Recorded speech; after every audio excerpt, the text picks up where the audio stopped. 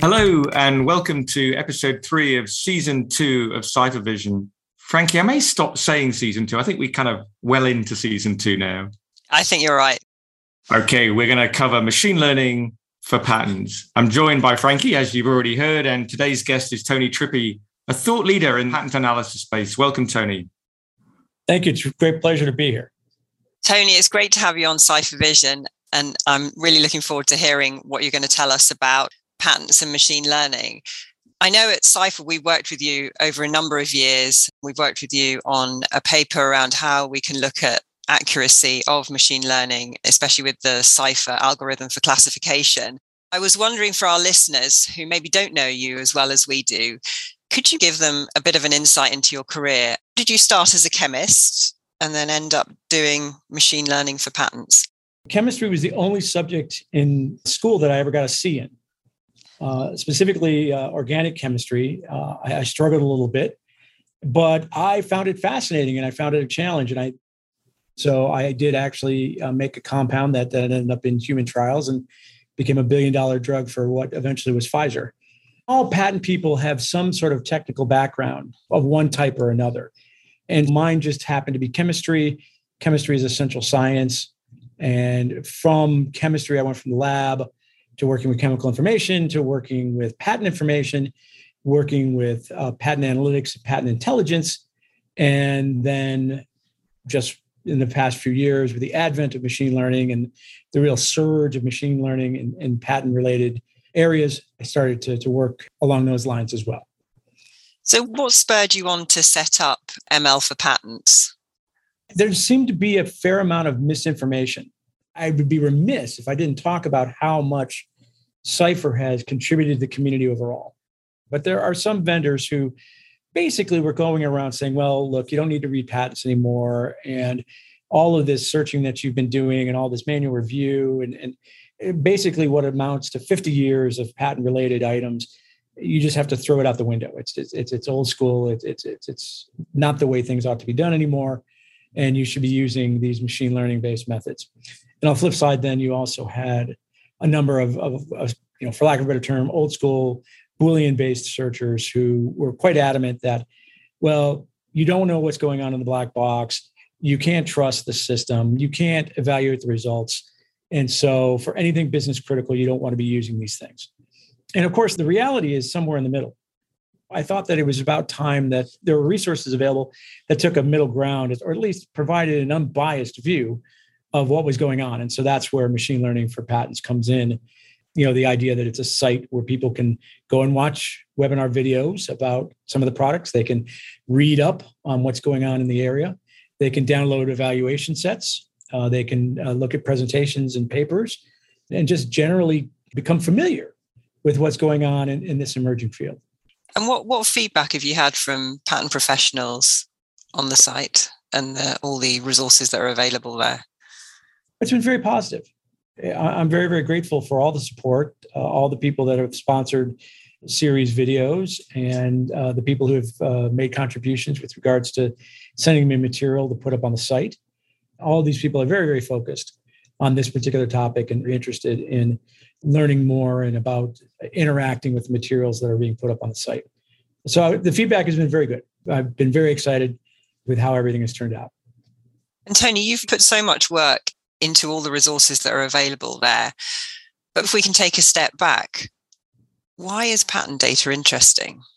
And who should be interested in it? My short answer is everybody. Anybody who's even remotely related to a technologically based field or business ought to be looking at patents. It's really as simple as that. Patents, above the idea that they're legal documents and they provide legal protection, they're also an amazing source of information. There's various studies that suggest that greater than 80% of the information that appears in a patent never appears anywhere else in the literature or available, say, on the internet. So you're essentially ignoring a huge collection of really relevant information if you're not paying more attention to patents. I know on our last podcast where we had Jason from Tech Insights, we talked a lot about patents being a great source of information. But who's missing out on this information? I think we just need to do a delta between Tony's hypothesis that everyone should be looking and the reality that everyone isn't looking at the moment. You can imagine that if you've got the largest library of scientific information in the world at your fingertips, it will help anyone do anything who's interested in technology. That could be an investor investing in a company and wanting to go and find best companies in quantum computing, or it could be an R&D professional who's looking to go and make a buy and build decision. It's anyone who's interested in technology. What I think Jason was getting at, I know it's what Tony believes, is if you unlock this treasure chest of information, you end up with a transparency around technology trends that at the moment has been sort of locked into a pattern world. If you make a task hard enough, then only the experts can do it, and there aren't enough experts to democratize the information. It used to be a lot worse than it is currently. In my field, we call them gatekeepers. There's a whole industry that's invested in being a gatekeeper, and it runs throughout. It's not just patent information professionals, it's also IP strategists and IP attorneys.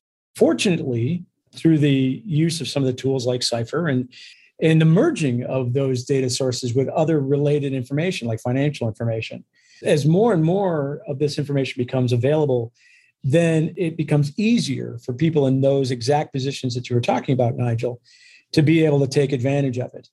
And that's going to be critically important for optimal decision-making going forward. So we've talked a bit about patent data. I guess the other layer to this conversation is all around machine learning. Has machine learning been a sea change for patent analytics? Yes, absolutely. The idea that there are activities that used to take a month that can now be completed in a couple of days. There are activities that it would have been impossible for somebody without advanced training and exposure to very expensive databases to been able to accomplish that can now be done in a few hours. All of that has been driven forward by the advent of these machine learning algorithms and technologies. All of the big advances that we've seen in machine learning have started from those sort of academic roots. Even Google was Stanford. They were working on the entire academic process of information retrieval technologies. So as those became mainstream, then they can be reapplied to other verticals. And that's what we've seen begin to occur here in the patent corpus. The patent corpus is challenging. It's different than written text. It's different from other types of documents. But now enough time has passed and enough organizations have got involved that you're seeing real headway, real progress in being able to apply what's been learned in those other areas and taking it into the patent realm. The area that we've worked with you, Tony, was all around the Cypher classification algorithm. Do you want to talk a little bit about the work that we did together looking at machine learning there? One of the big things that people still talk about is trust. I couldn't possibly use a machine learning tool because everybody says you can't trust it, that there isn't any transparency, that it's a black box. I'm going to have a very, very difficult time being able to evaluate the results that it brings back and be able to demonstrate that it's actually providing highly precise information. Okay, we'll focus on precision for a moment as opposed to recall, the other measure. But what we attempted to do was create a gold standard collection in a couple of different technologies of interest. What that allows you to do is then be able to make meaningful comparisons and do meaningful evaluations and then be able to say that, look, a human being went and looked at every single one of these records, 1,500 in this particular case, and 5 of them are spot on. They're exactly what they say they are. And then there's 1,000 that aren't that, but there's varying degrees of aren'tness, for lack of a better term.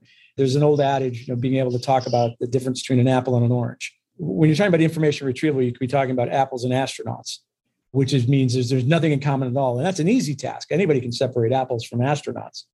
But when you start to be able to separate apples from fish, well, that's a little more challenging. It's both food. Apple and an orange. Well, they're both fruits now. Okay, so that's a little more challenging.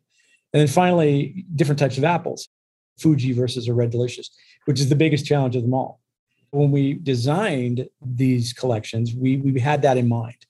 It's a very well thought out examination of how you do this type of evaluation. In the webinar series that I'm working on, almost every single company has used that as their example. So when you look at the body of work in the webinar series, you can see how each company actually responded to the challenge of working with that data set and how they actually did. And that's a level of transparency that we just haven't had in this field. And I think it's been very highly welcomed. And it's demonstrating to people that this is for real and that they should be investing more time and effort into getting involved. Nigel, why was it important to us at Cypher to get Tony involved in this project? Without wanting to repeat everything Tony said, because of the need for trust, we need to move the conversation on. Automation is impacting every field, and automation needs to affect the legal field, and that includes intellectual property, so we can move forward and not be so manual. I was in a law firm this morning, and they're finding it hard to recruit lawyers because part of their job is to manually read patents as part of due diligence exercise. No highly trained young professional wants to do that. And why would you ask a young professional to perspire when they came into the profession to inspire? But you can't just demand trust. You have to earn trust. And that trust means putting in the hard yards, to have a peer-reviewed paper, to have objective industry experts. We're hugely grateful for the collaboration with Tony, who's capable of doing a very difficult job of reading 1,500 patents relating to qubit or cannabinoids and putting them into piles so that we could run our algorithm against an independent test set. Tony's done a great job of bringing transparency. We've put some hard yards into proving that algorithms can do a job that was previously done by humans, pretty much the definition of artificial intelligence. Now it's time to get back to the why. Now you've got that capability, what problems can you solve? Taking that topic on, ML for ML's sake, what are we trying to do? Automation is coming to everybody's jobs. You can either look at that fearfully, or you can actually embrace it. And you can get excited about the efficiencies that it creates and the opportunity it creates for you to do more value-added work. That's another underlying idea behind ML for patents. The people in this industry have more to contribute than just being able to do searching or being able to create these buckets and put documents into piles. There's so much more that they're capable of being able to provide if they can get those really tedious, manual, time-consuming tasks off their plate. One of the things that I did for the World Intellectual Property Organization was developed a series of guidelines for the preparation of patent landscape reports. And there is a step-by-step process by which you create a patent landscape report. A few years ago, the patent information technology community asked me to look at those steps and to make suggestions for where machine learning could be applied to that existing process. Now it's just a question of being able to implement that. Even yesterday, IPO was talking about setting up a collection of best practices. And one of my suggestions for them was, now that you're talking so much about artificial intelligence and machine learning, why don't you start sliding that in? Not only sliding in opportunities, but also maybe even tossing in a few vendors per section for each process. Just continuing to build on this momentum and being able to get people up to speed on how it is they can change their existing workflows is really critical. It's definitely going in that direction. It's definitely happening. And I think it's just going to accelerate. Do you feel that there's maybe a smaller group of naysayers than adopters now? Almost certainly. I've been doing things related to this particular field for going on 30 years now. And way back when everybody in my field was just a searcher, and they were using pretty old school related methods for finding information, and that was it. And I came along and like, well, we could be doing a lot more if we were actually analyzing that information. We weren't just finding it and pushing a pile at somebody. We were actually analyzing it and providing insights. The industry really pushed back on me. And it took quite a number of years before people really began to accept that and get on board. And now they'll refer to themselves as an analyst more so than they would say a searcher. Now we're going through another one of those changes where instead of relying on the process that would take them 4 weeks to put together valuable business insight, they can start doing that now in a much shorter time period. And it's also opening up additional avenues for insight because more visualization types are available, more types of analysis results are available. And then when you apply that to decision making, And now you start feeling much, much more confident about the direction that you're about to take your organization, because you're coming at it from really great data, really great analysis, and lots of great insight. Nigel, this makes me think back to our first episode in Series 1 when we were talking about evidence-based decisions. Any thoughts on what Tony's saying there? Probably can't let this moment pass without saying congratulations to Tony for your recent appointment with Owens Corning. I think you've got strategy in your new job title. The official title is IP manager, but the job description very clearly says that I'm responsible for IP strategy for the company. This is now my opportunity to go in, work with the R&D people, work with the business leaders, work with the C-suite, work with the attorneys, pull everybody together and help drive the company towards its business objectives. That's the holy grail, as it were, for those of us in the patent information profession, that we are making an impact on the bottom line for the company. That is absolutely the point here, is that we are continuing to move towards greater and greater value to our companies by highlighting the value of this resource and patents.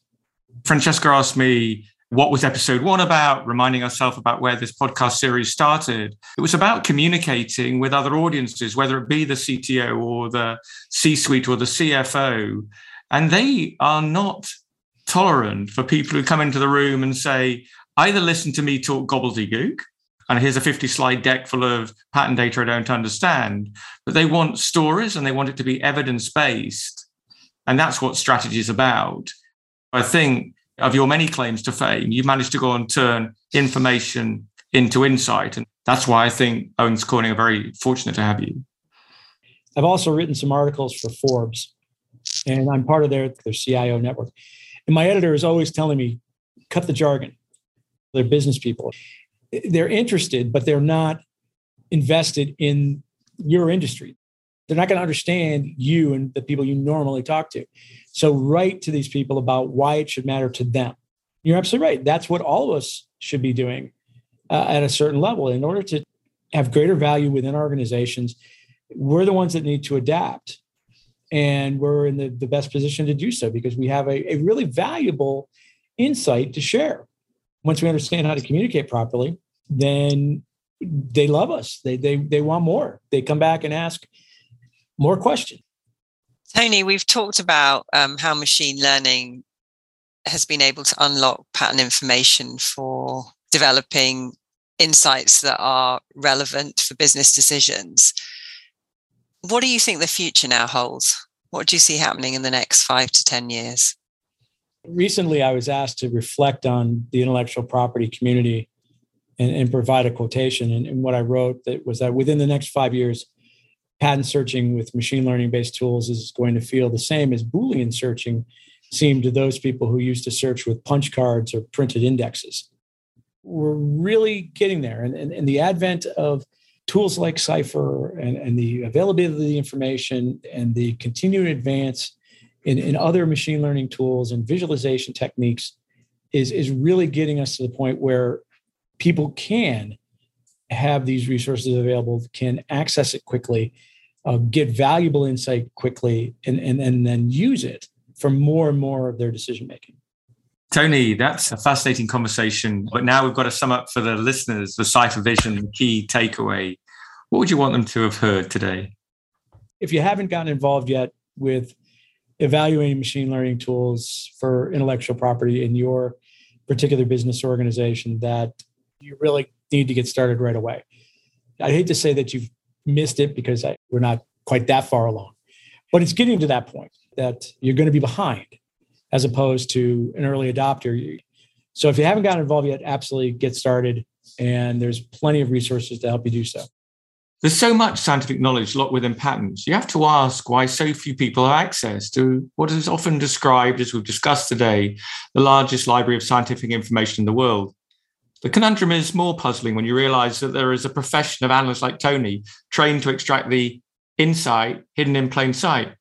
I think the answer lies in the reality that analyzing patents has until recently been a specialist sport. With the advent of a range of AI and machine learning technologies, this has opened up the data to those, Tony would say everyone, who need to benefit from it. This is the time, as we say at Cypher, to unleash the strategic value of patents as a treasure chest of information available to all of us. Thank you, Tony, for the light you shine on the developments, the platforms and the tools that make all of this possible. Thank you for tuning into the CypherVision podcast series. Please continue the conversation on social using #CypherVision and share your thoughts about today's episodes on machine learning for patents.